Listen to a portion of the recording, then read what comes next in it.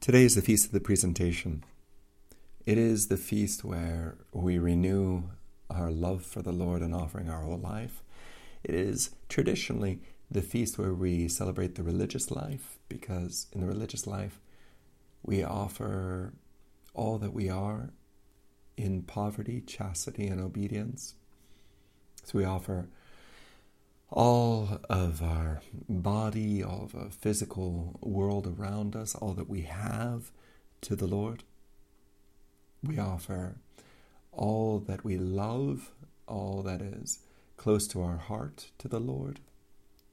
And we offer all that we want to do, all that we desire to be to the Lord. And so poverty, chastity, obedience unto death, that part of the church is renewed today. It is often that the religious will renew their vows. And so during this time, let us pray for them, that they might remain faithful to the Lord.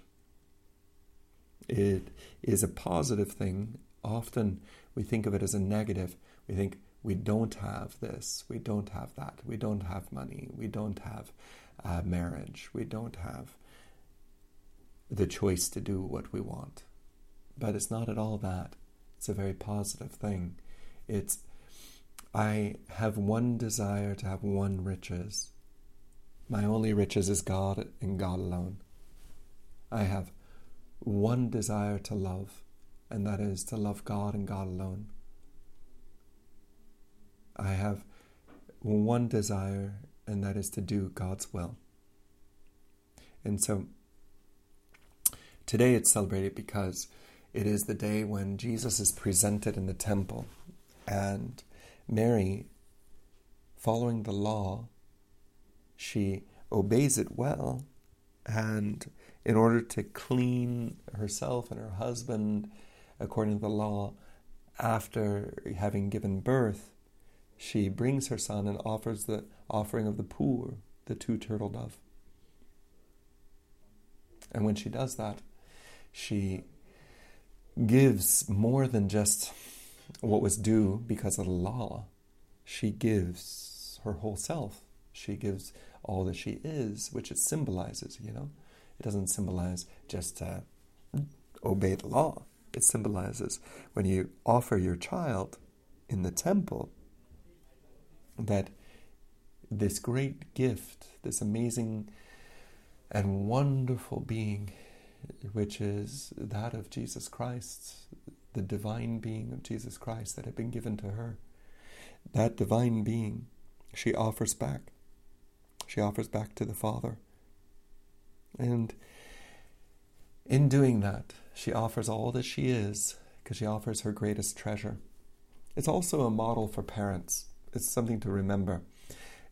Often, parents forget that their children are a gift from God. And really, the whole way in which we educate children, the whole way in which they're raised, everything that we do, often we desire to control them, to have them, to hold them close. But today we see Mary as a model of motherhood, offering her son to the Lord and laying her son at God's feet.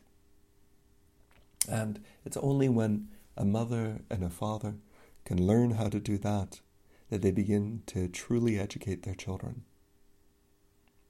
Not just by example, but in particularly.